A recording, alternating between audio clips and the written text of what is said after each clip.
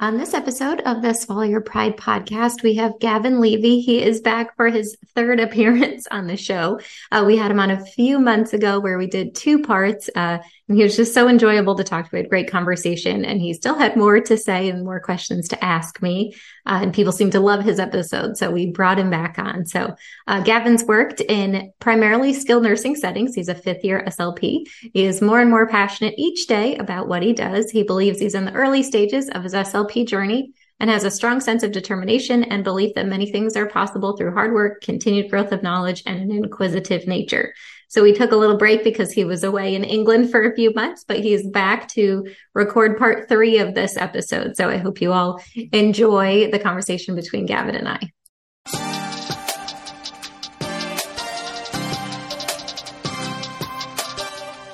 Welcome to the Swallow Your Pride podcast. I'm your host, Teresa Richard. I'm a board-certified specialist in swallowing and swallowing disorders and founder of the MedSLP Collective and MedSLP Education.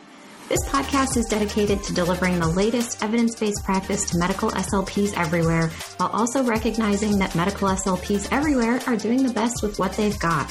Whether you are a new clinician seeking tangible tools for therapy or a seasoned vet stuck in a rut, my goal is simple: to help you advance your practice without feeling overwhelmed or underappreciated. This means that together we'll build confidence, broaden your knowledge, and reignite your passion for our field. So if you're listening, I encourage you to swallow your pride and be open to new ideas, because at the end of the day, you and your patients deserve that kind of support. With that, let's dive in. Looking for fees or video stroboscopy equipment to level up your practice? Look no further. PATCOM Medical is a medical equipment provider specializing in dysphagia, voice disorders, and reflux diagnostics. PATCOM Medical was founded to provide clinicians and practitioners with the latest technology at competitive pricing, all while keeping the patient at the center of all they do. Schedule a virtual demo and let them help you find the perfect configuration for your practice. Email them at info@patcommedical.com to set up your initial call. That's info@patcommedical.com. Just a quick disclaimer that all statements and opinions expressed in this episode do not reflect on the organizations associated with the speakers and are their own opinions solely. All right. Good morning, Gavin. Good morning. Welcome back. Thank you so much. Yeah, I'm excited to have Gavin back. He was on here a few months ago. And it was actually a really, really fun podcast because it turned into an episode of him interviewing me essentially. And it was fun. So we just had a lot that we dove into, and we had some really good feedback from that episode. And I knew that there was a lot more that we left on the table from our conversation because we just kept talking and talking. So I wanted to hop back on and sort of pick up where we left off. So, well, thank you so much for having me back again. When I saw you last time, I was actually... Well, I didn't tell you, but I was moving 2 days after that interview. So I went back to England for 2 months. And while I was there, I got a new job, and I'm in South Florida now. So I'm not in Central Florida. And when I was picking the date to do this next interview, I said to myself, let me push it further out and see if anything comes up, anything new comes up. And it did. So we'll get to talk a bit about that today. So I went into 3 new facilities, 1 full-time and 2 PRN, 2 skilled nursing, and 1 acute care with a rehab hospital for intensive therapy as well. So that was giving me a new setting. So we had been talking about last time. It was based on an essay I had written called "Swallowing Instrumentals Through a Critical Thinking Prison," and we didn't finish all of that. So I was going to go on to some of that. But before I do, I'm going to sidestep a little bit, but I will tie it all back in, hopefully. So I'm going to call this little topic "IDSI in name only." And what happened was I went into a few facilities, or a couple of facilities, where they were implementing IDSI, not all 7 diets. I mean, what you'll see in some of the skilled nursings and in some of these acute care hospitals is they might put in 4 of the 7. So you might see puree, minced and moist, soft and bite size, and regular, You're not going to see all of them in all places. Mm-hmm. And I was very excited. And I was like, wow, this is great. I'm going to see the IDSI diets implemented. And what I saw, and what I'm seeing, is that's not quite the case. And the problem that you have where we go in with the mechanical soft, with the old systems that you would see in skilled nursing, we're actually seeing, I think, quite a lot of that in the IDSI implementation. Now, this is not in any way attacking IDSI. I think IDSI is wonderful. But when IDSI puts their diets out, I spoke to some of the people on the board at IDSI and I've had some discussions, and they will send out the material and they may talk to the kitchen and so forth on the phone, but they can't go to all the facilities and see how it's being implemented. They don't have the manpower. And what IDSI had said is it's just growing and growing since the pandemic. A lot of places want to implement IDSI, which is terrific. So the problem is, what I'm seeing a soft and bite-sized diet with all these different textures on it, which don't go on the soft and bite-sized diet, and so forth. Let me get your take on it first of all, and then I'll kind of dive in a bit deeper. Yeah, I think what's interesting is I've been at a few different facilities. I've worked at a few different facilities since the implementation of IDSI, and I think it's tough because the impetus behind IDSI was to make everything standardized, right? But the execution of that has just not been as it was intended, I think. And that sort of stinks, right? Like there's great resources out there. There's fantastic guides. There's, people do videos online. There's fantastic resources as to what this looks like in each facility. But the reality is that it's just not getting done in that way. And I don't know what the answer is. I know that IDSI wasn't created to be a, watchdog company or anything. They just created this framework and, look to SLPs and RDs and dietary managers to roll it out. But it's hard when the implementation of it has not been as intended. And I think you're exactly right. It's to get the implementation. And I wanted to touch on that a little bit more. I'm such a big advocate for trying to get the consistencies, even if your building has a mechanical soft, which is really a made up term, right? Yeah. Us as SLPs still have to say, okay, what do we want that to look like? Yeah. Here's another thing I've discovered over the last few years is that when you are trying to get a diet looked at, let's say you want to implement a soft and bite size and you want it to look like a soft and bite size, who is implementing currently the diets that we're seeing in hospitals, skilled nursing, and so forth? I'm going to generalize and say it's the kitchen manager, and it's dietitians, and it's corporate dietitians. So there's a corporate dietitian. If you own 25 hospitals, it's typically a corporate dietitian who will come up and design the menu. They might look at IDSI, or they might look at, advanced diets or whatever you want to call them, and then they'll design the menu. And I've butted myself in now quite a few times to be in the conversation at the very high levels of the company. I think that's the only way we're going to affect change with this. Yeah. You can't do it by going to the kitchen manager. You have to go to the corporate people, which is hard to get in those conversations sometimes and get in those conversations. So one thing I was going to say is that I think as speech therapists, and I know not everybody's going to be comfortable doing it, but we have to be in the conversation. I'm just amazed that they're designing these consistencies. I'm not talking about you've got to have this number of carrots and so forth. I'm talking about the consistencies. And we're not at the table. We're not in the conversation. Yeah, I think there was one facility I was at in particular that it seemed like the dietary manager was very well-intentioned in how they sort of interpreted IDSI, which I think IDSI does a very good job of not leaving it up to interpretation. I think they do make it as structured and standardized as possible. But for some reason, they just kept missing the mark. And, the SLPs they were so frustrated. We just can't get these right consistencies. And I said, why don't we just have a meeting with them? Why don't we sit down and all go through this, all discuss it? And they're like, well, it's not our job. It's the dietarian's job. Well, it may not be our job, but at some point we do need to step in there if it's not as effective as it was supposed to be, and I want to encourage people to try to get a seat at this table if it's not being rolled out the way that it should be, because it is impacting our patients and impacting our work. So it very much does fall in line with our scope of practice and our responsibilities in these facilities. Yeah. And I think what you just said about having it, is it our job? No, it's not our job to do the calories and so forth.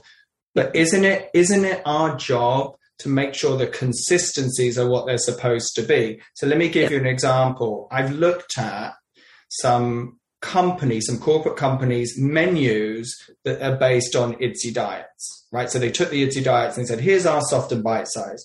And I went over recently with a dietitian, the soft and bite size, and I said, well, let's look at your verbiage. Your verbiage says bite size. I don't see anything that says soft.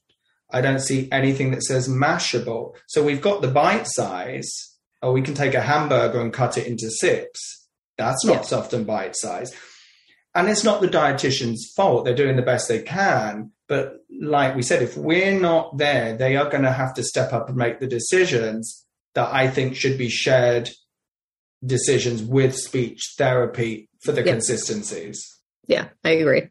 So I know IDSI, and IDSI's, I spoke to Annie, who works at IDSI, and she's on the board, and she was saying, I think she's on the board or discussion panels, and she was saying they're aware, and that other people have said it, but they're spreading so quickly that they cannot, it's great that it's spreading, and now it's going to be how you then implement it, over time. Right. But I thought that was a really interesting discussion. And it was the first time I was aware in the last few months when I was seeing how these IDSI diets were being implemented. And I was going, oh, they're being implemented the same way as the old diets were, where we've still got to figure out how to get the right consistencies out there. Yeah. Now on that, I'm going to add one more little thing. So I had raised the topic last week in one of the discussion groups on SIG 13, and I had raised the topic of bread because, as you know, many facilities put bread on altered diets, right? You will get soft bread on a mechanical soft or on a soft and bite size. I know it doesn't go there, but you'll get it there. And then they'll say, well, you have toast on a regular diet.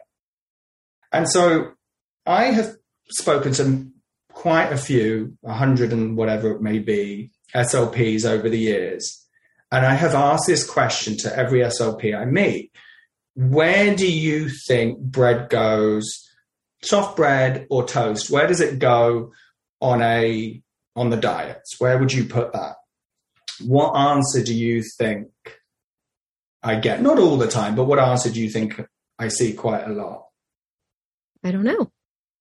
What have you ever asked that question? Have you ever said like soft bread versus toast? Let's say you said, well, where would you put soft bread versus toast? Have you ever raised that question?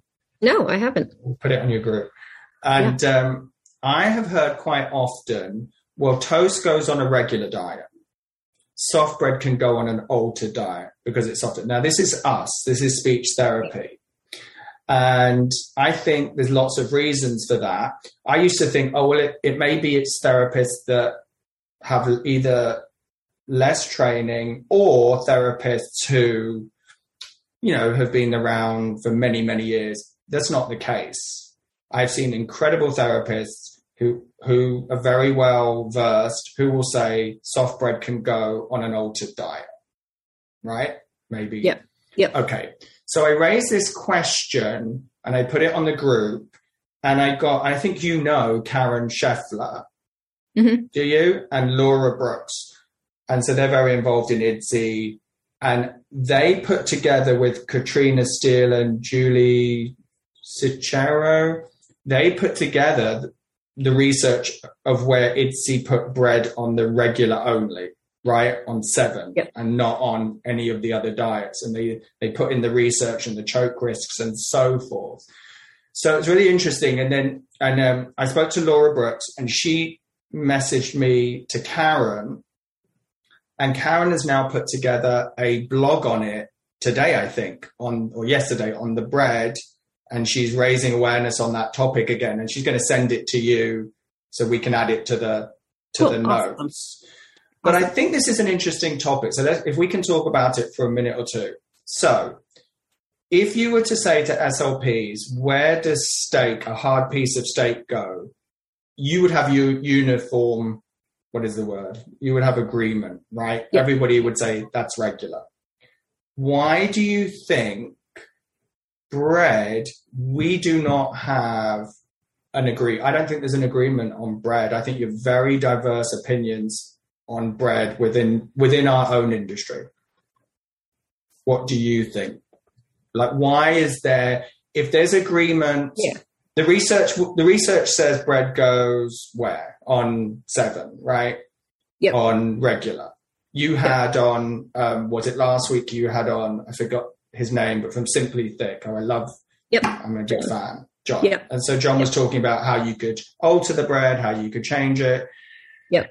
And then the research says that bread goes on a regular diet due to choke risk and so forth. Yep. But I don't think there's agreement in our field on where bread goes. 100%. I think Karen's done a fantastic job. I think, and she's done other blog posts in the past about this too. I think she's one of the first people that spoke to me about this, I believe bread is the number one like choking hazard. I believe bread it's in there. And I think she was saying to me the other day, she goes and she has to defend sometimes SLPs in court. And she said that, like you said, it comes up there and that the coroners, because she has to meet with coroners sometimes, it's up there. I don't think it's number 1, but it's in the top 3 or 4, something.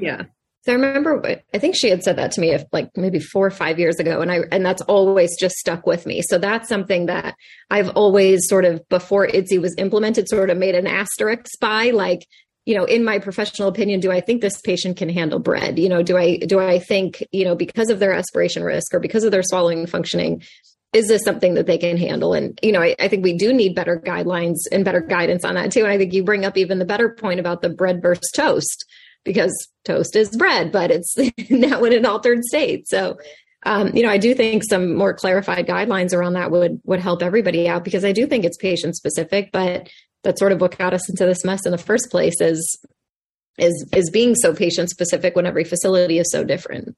Right. And I think you're right. You can be patient specific. When I said to Karen and when I talked to the corporate dietitians and so forth, I said, we'll take bread off our altered diets and we will add it to patient by patient. Even on an altered diet, if I think the patient's fine for bread, I'm going to let them have bread. I'm not saying they can't, once I've done my due diligence. But I think it's so fascinating that as speech therapists, if we are going to be able to go to other people and go to the buildings and go, then we have to have some sort of agreement. So I don't think you and me are going to come up with the answer here and now, but I do think it's such a fascinating topic to keep exploring. And maybe it's also because think of how many buildings, not just skilled, people say skilled nursing, and I think it's, yes, but you can go to many hospitals where it's going to be the same, right? They're going to have grilled cheeses, they're going to have, and think of it, you've got a sandwich with lettuce, ham, cheese on an altered diet. Wow. Then that person should be able to swallow anything. Yeah. And then there's the people that make the argument about, well, what about like a tuna fish sandwich, right? There you go. Tuna fish almost even pureed on bread, that should be, I've heard some people say, well, that's essentially puree because the bread can be so soft and it's on tuna fish. And I just, it's a slippery slope there, right? Like sure, on any given day, the bread may be very soft, but if it's, 3 days stale, then it's not soft. It's really chewy. So, right. So I think and it's the pharyngeal, isn't it, of how where it, like we say, the choke risk part. I just think it would be interesting to keep exploring this, because I know we keep harping on the same point, but we need to come up as an industry with agreement, because we have agreement on quite a few areas, maybe like thick and liquids, that obviously there's differentiating opinions to a degree there. But I think it's such a fascinating area where I think we're still, you put 100 speech therapists in the room, you may get 100 viewpoints on bread. Yeah. All right. So we're not there yet on bread to figure that out. Now I'm going to go back to something you and I spoke to, and I'm going to push on this a little bit more. All right. You know me by now. We had spoken about time constraints. Mm-hmm. And I know that you had trained in fees. Did you start the modifieds? How long ago did you start doing the modifieds? So I know you're doing your doctoral and you're working in the hospital now. Yes. Well, so I did modifieds, like years and years and years ago. Then I stopped doing them because I was totally doing fees, but now I'm back doing them at the hospital again. All right. So I got to witness some. I'm not, I don't do them, but I went, now that I'm in the hospital, I get to see some modified more so. And then we have the mobile. We actually have a mobile MBS, which I hadn't seen that before. I'd seen mobile fees. Yep. Right, but I hadn't seen mobile modifieds. So that's kind of cool. So I'm doing a comparison of the two. I said, right, I'm going to talk to Teresa about this again. Yeah. And I started talking to all the SLPs and asking this question again. I said, how long? Because I was witnessing some really short MBSs. I was witnessing some that were like 30 seconds, 25 seconds. And I'm like, okay, let's push back on this again. When we spoke last time, you said maybe in your hospital, you said like 2 to 3 minutes. Am I right on that? About? Yeah, of fluoro time. I think that's what you want to clarify, right? Yes, a fluoro time. Yeah. Right. So when I spoke to a number of people, they're saying it's less for them, maybe 45 seconds to 2 minutes, something in there. Some of them seem to be shorter than that. Yeah. And so I said, well, why? Why are they this length? And it seems, I think people do feel, to a degree from radiology, hurry up. Yep, very much so. I can definitely speak to that. As I know there's a few different radiologists that we work with that some literally don't care. They give full autonomy to the SLPs to do the study as long as you need. The radiology tech may say, hey, we're approaching, 3-4 minutes of fluoro time or something, but it's not high pressure, right? It's not, hey, shut the study off now. But then I do know that there's other radiologists that will say after even just maybe one episode of aspiration or just for some reason, even just 1 minute of fluoro time, hey, that's enough. We got to hurry up, shut off the study. So it definitely ranges. And I think, as a field, we've done an amazing job in the last few years of really having these conversations with radiologists about, hey, we need a little bit more time to do these. These are the risks involved. This is, I think we've gotten to know a lot more about the actual radiation exposure that's involved in video fluoroscopy. So we are able to let our patients be under fluoro a little bit longer than I think radiologists thought that we could in the beginning. So I think we are doing a really good job with that. It's just, it's continued advocacy that we have to do to explain, why we need a thorough study and why we need a little bit more leniency with the fluoro time constraints of being safe. But yeah. And like you said, I think when you talk about that fluoro time, it was really interesting to look at when they come in the mobile and they seem to have more time. Well, they don't have people there saying, come on, you need to. Not that anyone's saying it exactly like that, but you know what I mean. Yeah. And so, like we said, how is that then, if you're pushing yourself to do, all right, well, I'm not going to do the multiple swallow. I'm not going to try them with a chin tuck or whatever then, right? Maybe you want to do those things, but you don't because of time constraints. And we talked about that before. How is that then going to implement the validity of those results? I actually think, I don't know what you think about this. I actually think that maybe it's as much of an issue for when we say somebody's within functional limits as when we don't. Because if we did small trials, a limited amount of time, maybe we wanted to do more, maybe we've missed the boat a little bit on that within functional limit piece. What do you think? Well, and I think this is where the good argument for the MBS IMP comes in, right? I think, again, we're not using it as it was intended, right? The MBS IMP says to follow this protocol to give, 3 trials of each specific consistency. And somewhere along the way, people just use bits and pieces of that or, only trial these consistencies or only do one, I think my biggest pet peeve is when people only do one trial and move on to the next, instead of actually really challenging and doing at least 3. And I think there's even new research coming out that shows that 4 trials of each consistency gives us of course, it gives us a better picture, but we're seeing much different results given 4 trials. So, I think we really do our patients a huge disservice when we only do one trial of each consistency and say, oh, they're fine, and move on to the next. And then they end up with health issues and we can't figure it out why. So, I think we have these wonderful protocols in our field that are, very research-based and research-backed, that we're just not using them the way that they were intended. And I had a really interesting conversation with a researcher about the MBS-IMP, because I had people saying, well, it takes too long. Our radiologist won't let us do the MBS-IMP protocol the way that it was intended. It takes too long.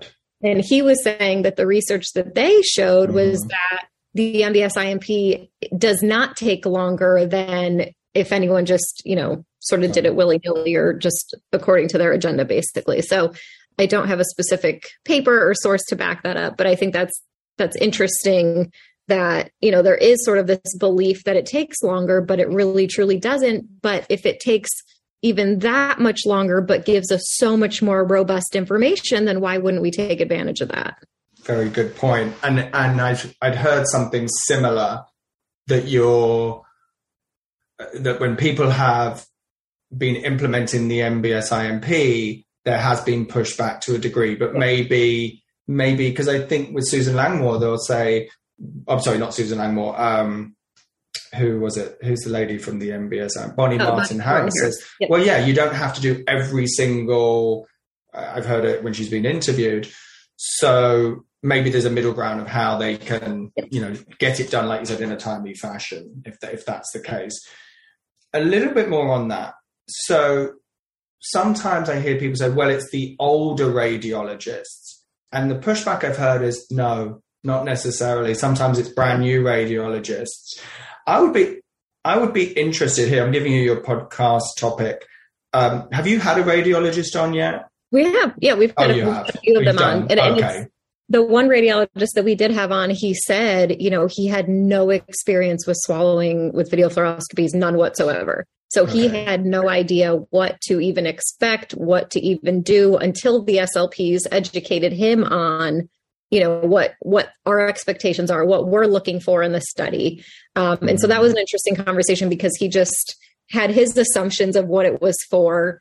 And when the SLPs educated them on, no, it gives us all this robust information. It gives us, all the physiology, gives us all these answers to these, aspiration questions. And he was just floored that they had no education on that in radiology school and in residency.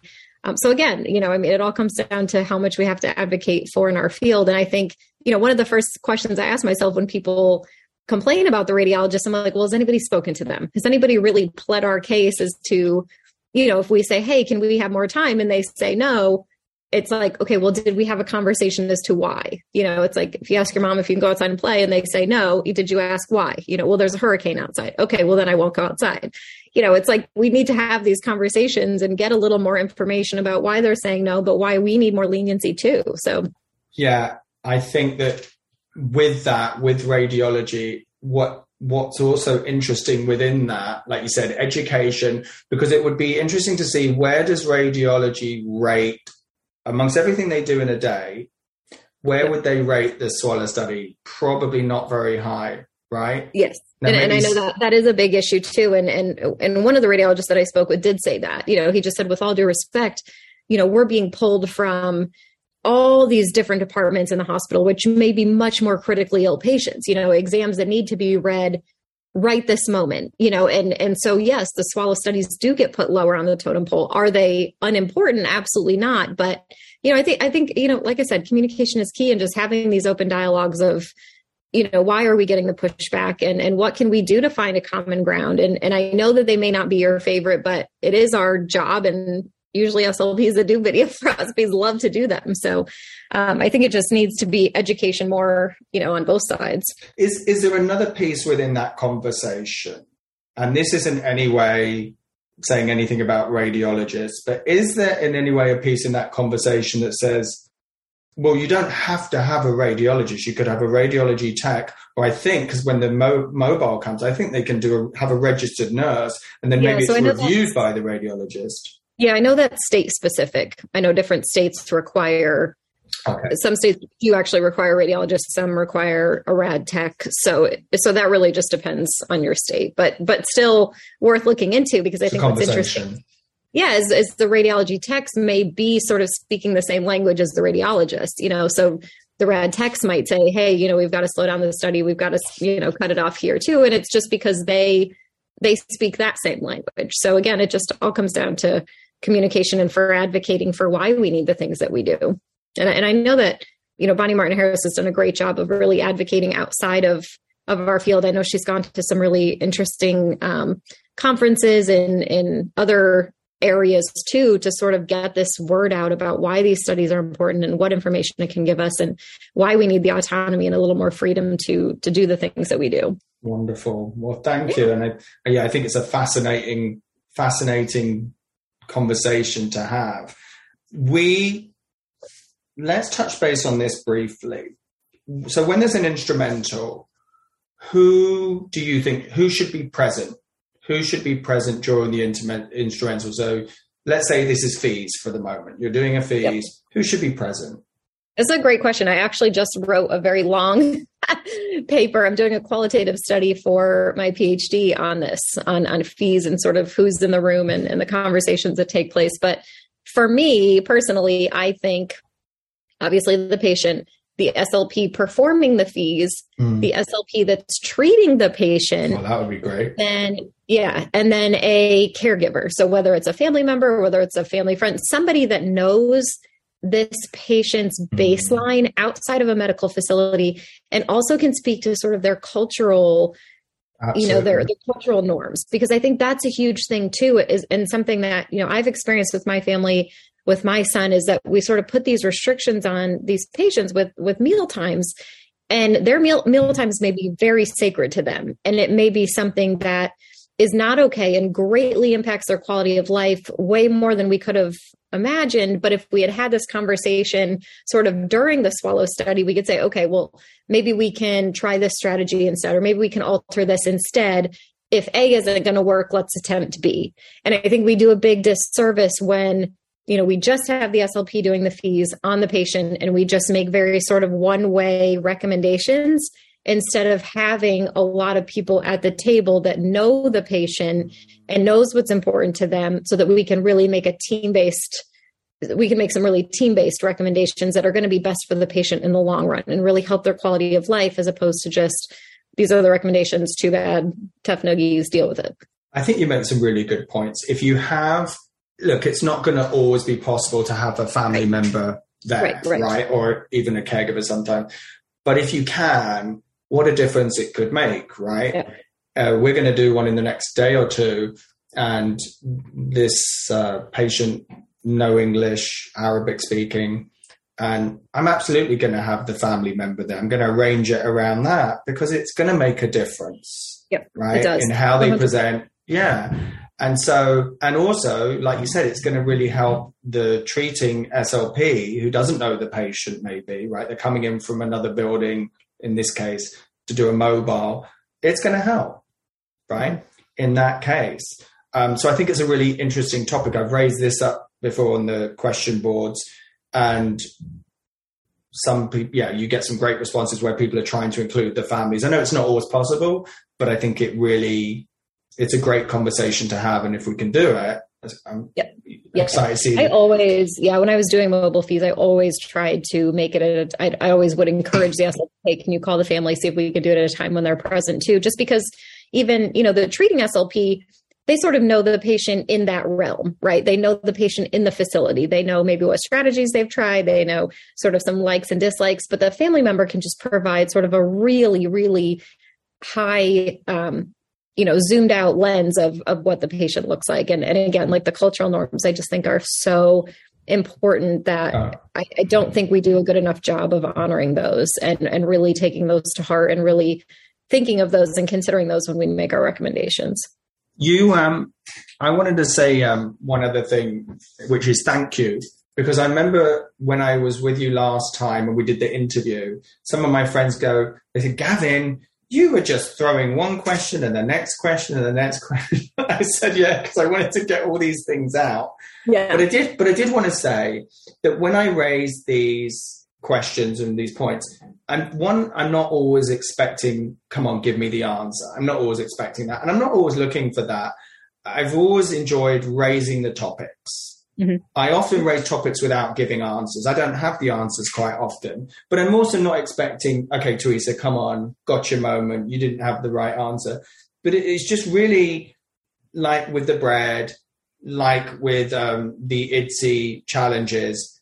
It's just to raise the topic and see where we go, as opposed to, no, we always have to come up with the answer right now, which I don't think we can. Yeah, no, you've done a pretty good job. Oh, well, thank you. I 100% do not know the answer to all of these. I think we sometimes get so far in the weeds, and I know I'm so guilty of that too. We get so far in the weeds of what does the research tell us? What does the data tell us? And it's like, I've had so many just life experiences with my son and navigating other situations of dealing with therapists. And it's like, let's take a step back and sort of really talk about the implications on this patient's quality of life. And what can we do to work with them? It's not us just giving recommendations. It's us working with the patient and with the family. And I think, one thing that I've always said is like, you don't have a dissatisfied patient when you include them in their plan of care, right? We get dissatisfied patients. We get disgruntled patients when we do things to them. When we say, oh, hey, we're putting you on, honey thick liquids or something like that, without having them involved in the conversation, without explaining why, without showing them the results of the Swallow study, without having this very big open conversation about, these are the risks, these are the benefits, these are the repercussions. Are you okay with this? Are you not okay with this? And I think we've done a great job. We've made so many strides in the last few years of finally being okay with having these conversations and really honing in on our counseling skills. But I still think we have a really long way to go. So I think I'm never satisfied. And that topic that's kind of I won't call it a hornet's nest, but it is quite an interesting topic in that, let's say a family or a patient says, I read your recommendations and I want to completely ignore them. There are hospitals that say, fair go, you can have whatever you want. There are ones that say, okay, sign our disclaimer form that does not stand up in court. Yeah. And then I've been in places where they say, no, you're the speech therapist. And I say, look, I am not the diet police. If they don't want to do it, they don't have to do it. But then the hospital will still say no.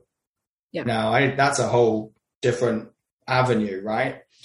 Where patient rights, because that's one of our thing, right? The patients can choose to say yes or no. But the hospital might say, well, we're going off the Swallow exam and we're not. Yeah. So that's a whole different conversation, right? Well, and again, I think we don't play SLP versus therapist. Or SLP versus hospital. I think we do SLP goes to family and patient, has conversation first, then as a group decides what the answer is to go back to the hospital. Because I think, sometimes we just say, well, we have to put the patient on this diet. Well, no, we can't do that. And instead, the patient's family may be fine with it if it's explained in the way that it's intended, right? And so I think, I'm always going back to communication with all of this, just because I've seen so many really tough situations be resolved very easily just by having these open dialogues. And sometimes you could go back and forth with it. I used to go back and forth with the administrator of our skilled nursing facility constantly. And finally, I was so sick of fighting that battle, and that I just started going right to the patient and the family and just said, hey, this is what we found. What do you think? And just by having that dialogue with them, they're like, oh my gosh, thank you so much. Like, I had no idea. Or, yes, of course, let's do that. Or they might say, no, I don't want to. And they will take it up with the facility themselves. So I think, are there situations where we do need to insert ourselves? Yes. Are there situations where we don't? I don't know that that's our role to insert ourselves in every one of those conversations. But I think, as far as battling the facility, I think we talk with the family, we get their point of view, and we make our recommendations. This is what the family recommends. This is what the family wants. And then go from there. Well, within that conversation, you could do an hour podcast on the word safe. I've heard people talk about the word safe. Yes. And I use it. I know that I use it at times. I know that other people say I will never use it. Right. Yep. And yet, if you look at the Asher Noms, the word safe comes up 1,000 times. There it is. Right. So it's right there. But the reason I say that is because it's really interesting that if you ever go like to director of nursing and so forth, they're going to say, well, are they safe? Because it's the language of nursing, right? It is. When the family too, the family will say that, well, how are they going to be safe? Or, what's going to be easiest? Right. And I think it is a matter of semantics, but I think it's naive of us to try to avoid that word, when that's the word that the general population speaks to. It's naive of us and silly of us to try to discount that. Well, I was having a conversation with a family member recently on the topic of hospice care, and they were asking me that. They said, well, is the patient safe or blah, blah, blah? I said, well, let me ask you a question. If it's end of life, is that the most important thing to you? Or is it having the patient eat what they want and drink that they want at that point? So that's a whole different conversation, isn't it? Yep, absolutely.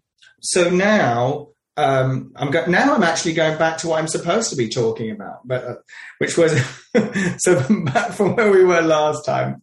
I'll do a little bit on this. I had a topic which I called location.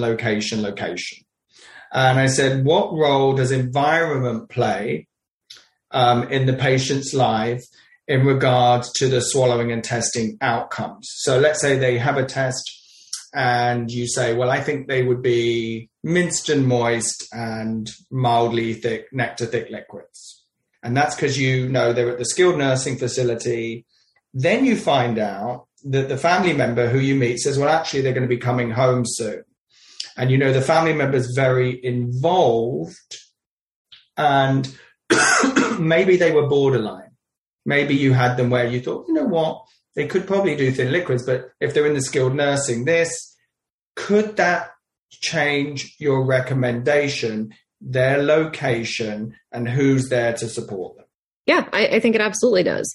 I think, and this is one thing that I think ITSE's done a phenomenal job of giving their resources are phenomenal. They're very specific and direct. And so I've had some family members that I've said, hey, this is what we're recommending in the facility, but you're saying that their favorite foods are this, this, and this.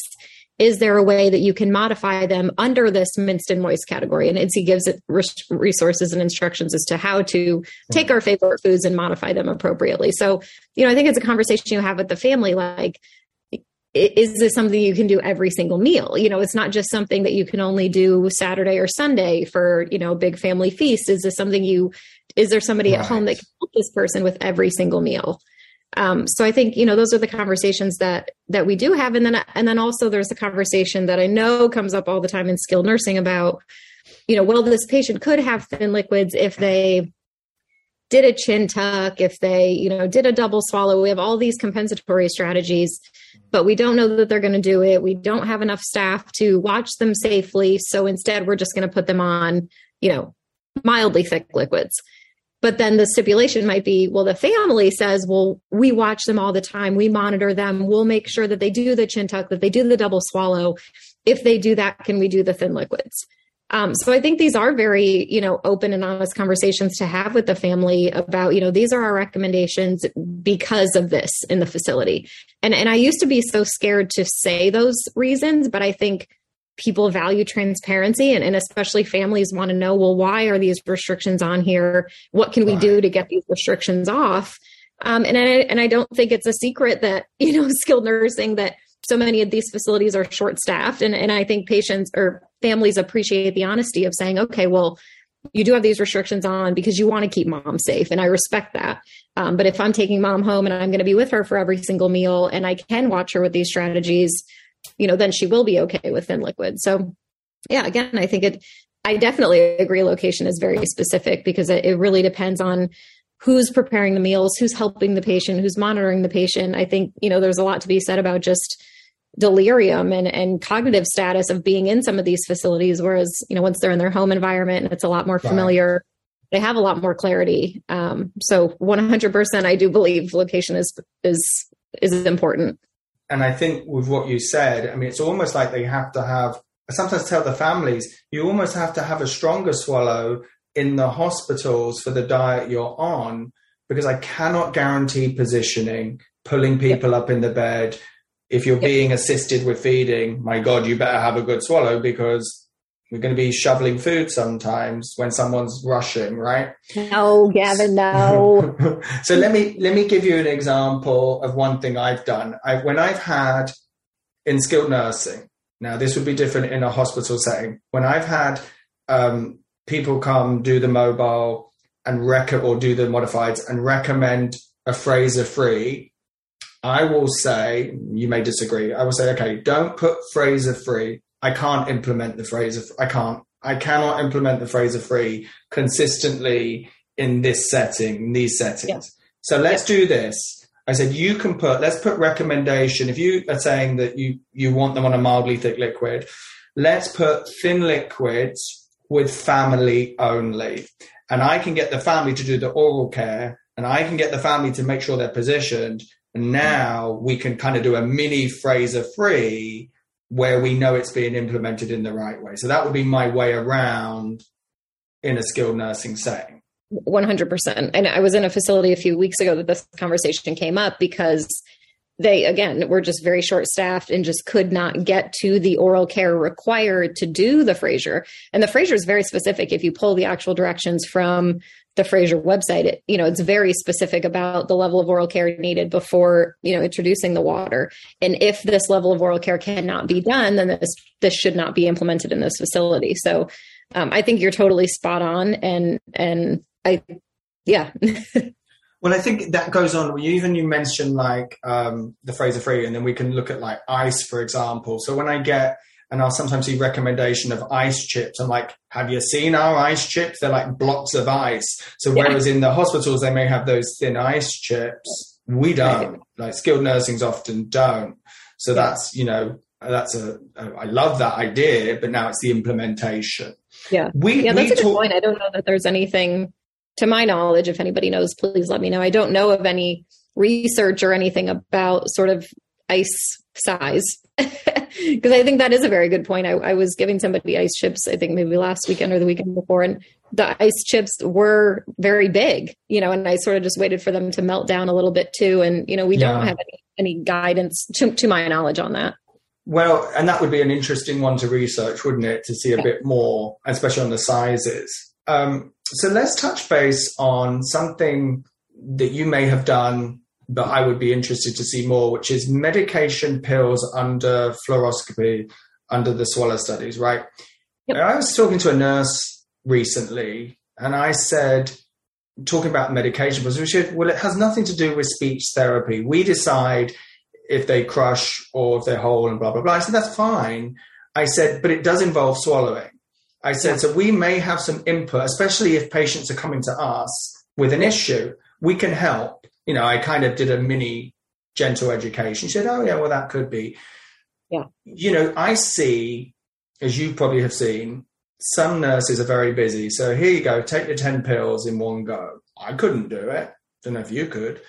Here's your water and here's your 27 pills to swallow. So I know that sometimes under swallow studies, I've heard one pill, like a sugar pill. I've heard of that. But I would be interested to see more research of swallowing pills, because in these settings, patients are often having to swallow multiple pills at one time. And we do get issues and we do get reports and we do get problems. What do you think? Yeah, so I will say this is something that I was really surprised by when I started back working at the hospital again. Not surprised. I'm happy. I'm super impressed with the hospital in that they put such an emphasis on, can the patient take their pills? And sometimes the SLP is the decision maker between, does this patient need a feeding tube right now, or are they able to take their meds to buy us a few more days to decide? And I knew our importance as SLPs, but in these real critical care settings, that is literally our entire role is, can this patient swallow their pills enough, to be able to buy them a few more days to improve, to hopefully, avoid a feeding tube. We use a barium tablet for our modifieds, and it's big. I will say it's okay, like a calcium pill. Yeah, it's like the iron pill I think of is like the really big pill. It's equivalent in size to that. So that's brought up some really interesting studies of, whether it's stuck in the piriforms or whether it's stuck in the lower esophagus and doesn't ever clear there. So some really interesting findings with doing that that opened my eyes a lot, and something that I think we're remiss if we don't do that on video fluoroscopy. But it's huge. The nurses in this facility rely on the SLP so much for guidance on taking medication and, does this patient need a feeding tube right away? Or like I said, can it buy a few more days for this patient to hopefully improve and avoid that completely? Well, within the pills, I think as well, I don't know if I mentioned this to you last time, but when you look at the bioavailability, I don't know where I saw the research, but they said that if you use, I was talking to a nurse who was giving the patient the thickened liquids with the pill. And I said, I wouldn't do that because you're only going to get, as far as I know, about 20% if you use a thickened liquid. Did you know that? You're going to lose almost 80% of the medication because it's going to stick and, emulsify in there. And the best one to use where you get about 80% is applesauce. Pudding loses about half. Yep. So it's really interesting, and that's kind of helpful for nursing, I think, to, get that piece. I think all that stuff is so fascinating, and I love that we're, finally learning a lot more about that too. But yeah, I mean, it all comes down to communication again. And I think, the SLP making the recommendations, but then going to pharmacy and saying, hey, this is what we found. This is what can you do? I know that the patient needs this medication, but I'm really not okay with this, or, what are your options? And like I said, I've been so impressed in the hospital that I work in now that the way that they do this team approach around meds and really just trying so hard to get the appropriate meds in the patients before they even consider feeding tubes, because we all know, where that leads. So, where that can lead. We touched base on this last time. I'm just going to raise it very briefly and let you say something. And this was intellectual aspiration, right? And we talked about this last time.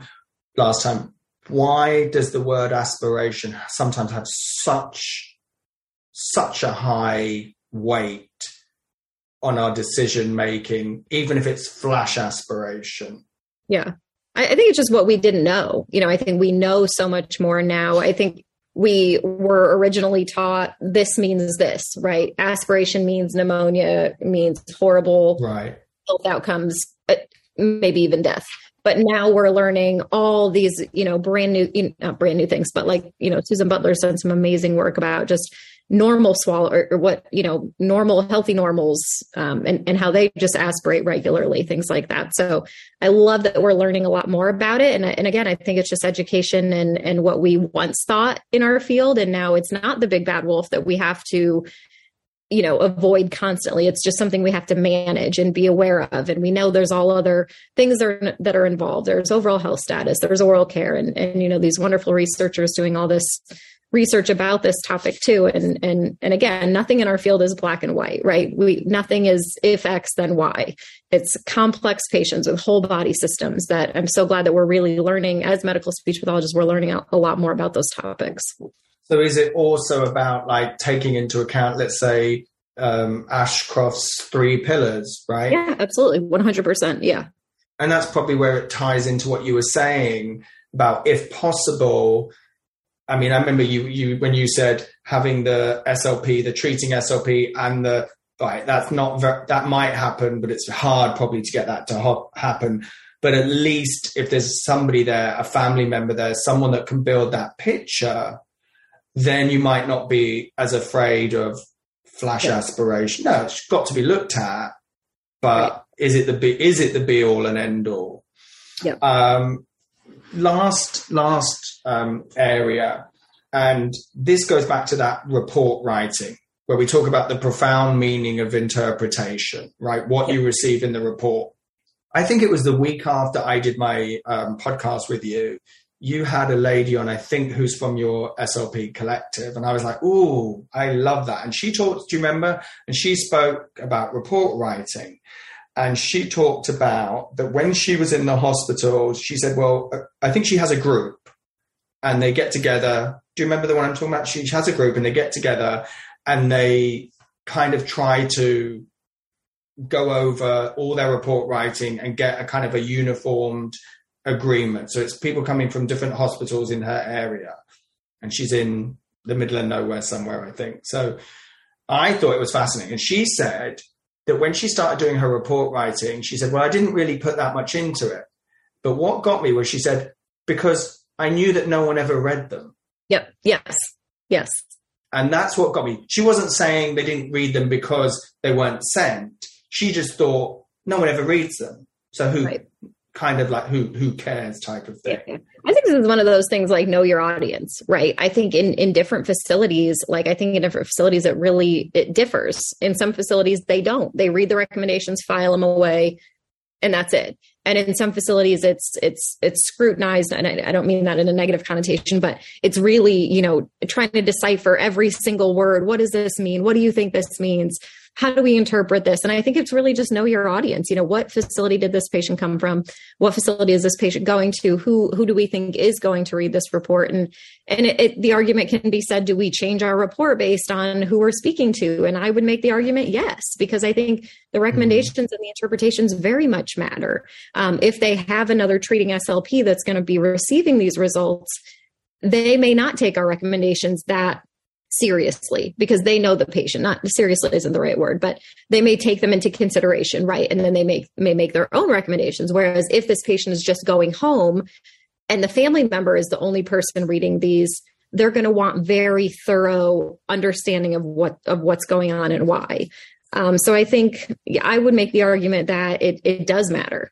But do you think that it could be both ways? In other words, maybe the speech therapist does want, I would always want it as thorough as I can get. I want to see as much as I possibly can to inform me of what was found objectively and not what I'm just putting in subjectively. And then even if you said, well, they're going home, well, what if 2 weeks later they go back to a hospital, no one does another objective, and so that test is still the one that's going to be used for the next 6 months for whatever reason? Yeah. I think this could be a whole nother podcast, Gavin, because I think there's so many what ifs in this situation, right? Like, I think, I've worked in facilities where they'll say, hey, please don't include this in the recommendations because then our staff is bound by this. Or please don't write this because state will come in and we'll read this and we'll get dinged if it's not carried out. So it's whether that's right or wrong. I'm just saying this is the reality of some facilities and the conversations that are going on. And I think it just all depends on know your audience and how can you write the most robust report that gives the patient and the SLP the most information that's the most useful and the most helpful. We can describe the pathophysiology till the cows come home, but does that mean anything to the family member or to the nursing staff reading this in a facility that doesn't have an SLP? So I just keep going back to know your audience and who you're writing your reports for, because I can assure you that they are being read by someone, but we don't know who what person's background is. And that was the only little pushback I'd give is when you say know your audience, do we always know who the audience is? We don't. Right. And hopefully we do get an audience, right? Like she was saying, it was written and nobody read it. So just to finish off, because you're going to ask me my final thoughts, so I'm going to give you my final thoughts. Couple of things. I would say embrace the chaos. I think in the settings I work in, mainly like skilled nursing, it is, maybe the word chaos isn't the right word, but it is almost a chaos at times. But if you embrace it, it's exciting, it can be wondrous, and you can learn a lot. I think you could be a 25-year therapist with 25 years of experience. You could be, but only 1 year of expertise. And you could be a 10-year therapist with 10 years of expertise. I don't think, if I look at you, you're an amazing example. You're running your business, you have your Swallow Your Pride, and you've gone back to school to get your doctorate. That's pretty incredible. Not everybody's going to do that, and doesn't have to be everybody's journey. But I think if we grow a little bit each month, each year, just continue to be curious, that's what really matters. It doesn't mean everyone's going to do it at the same pace. Yeah, I think what it is. Yeah, 100%. I think the only thing that we have to embrace is change, right? And I think if you're going to work in the medical field, you have to be growth minded. There's a whole book about being growth minded. And I think it's such a crucial skill to have to work in the medical field. You cannot be stagnant. You cannot practice the way we did 10, 20 years ago. You don't have to go back and get your PhD. You don't have to do all these other extracurricular things. You could just be the best SLP and just continuing to seek out, more and more knowledge on different topic areas. And I think as long as you don't stay stagnant in your beliefs and you're open to change and you're open to new research, it's, why we have researchers. That's their whole job, is to find new research, find new outcomes, include the latest technology with things. So things are going to always be changing. And yeah, you have to be open to that. You have to embrace that. And one tiny thing, when you talk about research, I think podcasts like your podcast is one of the really nice ways of connecting the research to the therapists out in the field. Sometimes you read something and go, I don't know how that applies. I don't know how that applies to the real world. But when you bring the researchers together in the podcast, now that can help apply it to people working out in the field. Yeah. I wanted to, sorry, go ahead. No, I think what's interesting is a lot of the researchers that I've had on, it's like it says something in their article, but they're like, but I just want to add in this caveat, or I just want to add in, sort of from my viewpoint. And that's just what I always like hearing about on the podcast is, ooh, that didn't make the cut in the article, or, oh, it was sort of intended in this light, not that light. And so that's why I like being able to dive into these.